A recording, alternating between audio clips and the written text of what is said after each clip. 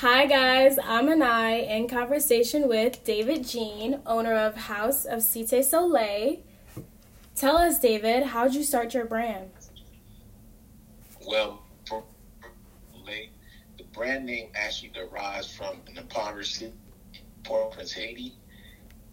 And the city is like one of the poorest cities in Haiti, is in downtown Port-au-Prince. And one day I was just watching a documentary that was produced by Wyclef Jean, the musician, and the name of the documentary was called Ghost of Cité Soleil. And during this time, I had the designs already down packed, but I just didn't have a name or a direction for the brand. Mm-hmm. So while I was watching that documentary, like the name just sparked in my head, like the Cité Soleil name. I was like, Cité Soleil. And I said, House of Cité Soleil. So it's going to be a fashion house. So that's how the name clicked. And after I discovered the name, I said, okay, now I have the name.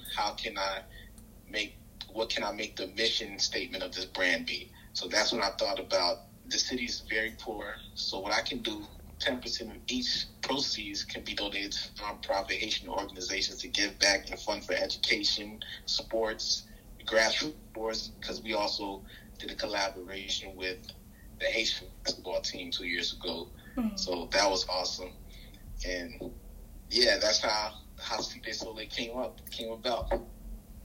That is amazing. And so tell us how that plays into your collaboration with the Black Fashion Fair. Yeah, so basically a lot of my collection has to do a lot of they tell stories. Mm-hmm. So back in, I want to say, May of 2020, that's when I released like my first big COVID era. So this is when everyone was just looking for Black designers to shop for. So that was my advantage and the brand's advantage. So basically I came with a collection by the name of Style on Time, and that collection did extremely well. So what I did, I was like, I think I'm ready to reach out to retailers and partner up, because I want my brand to be more known in more places and more retailers. Mm-hmm. So I reached out to Black Fashion Fair. They were one of the retailers I reached out to. A few other retailers that reached back out, but after a while I was like, nah, my brand would fit in this retailer. Mm-hmm. But Black Fashion Fair was be interested in working with, but they never responded back. So I just kept working, and back in December 2020, I released a collection called Pearl of the Caribbean. And that collection it was hand-drawn, like the artwork on that collection was hand-drawn by myself. And that caught the attention of the owner of Black Fashion Fair. And he loved it so much that he reached back out to me, and he didn't even know that I reached out to him the first time. Like, he was confused. He was like, wow, like, I didn't even see you reached out to me the first time. Like, it's funny how everything just worked in came back full circle. And after that, that's when we started working on the collaboration. The collaboration was supposed to release around, I want to say, March 2021, but my father was sick and he ended up passing away top of the year, so I just took a break. And that's when we came back during the summer of 2021, a few months ago, and then we got back to work and we finally launched the collection back in August.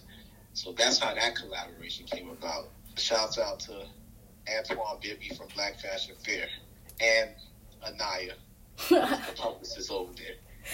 Thank you, honestly. She has the same name as you.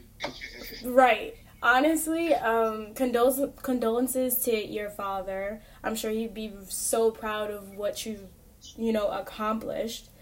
And thank you. As a result, you've actually launched financing for Black entrepreneurs. Can you tell us about that? Yes. To honor my father's name, because my father was big on helping. Because my father was a correction officer, and he wasn't the typical correction officer or officer that you see on TV. Like, he actually mentored the inmates. Like, the inmates loved him. A lot of them called him Dad. Like, his thing was like, he taught them like when they get out of prison, like, go be something in life. He gave them resources, because he was big on like helping minority young men. So what I wanted to do to honor him, because he loved helping and giving back to like the future generation, I wanted to honor him by creating a business finance consultant by the name of 120 Solutions. 120 is his birthday, January 20th.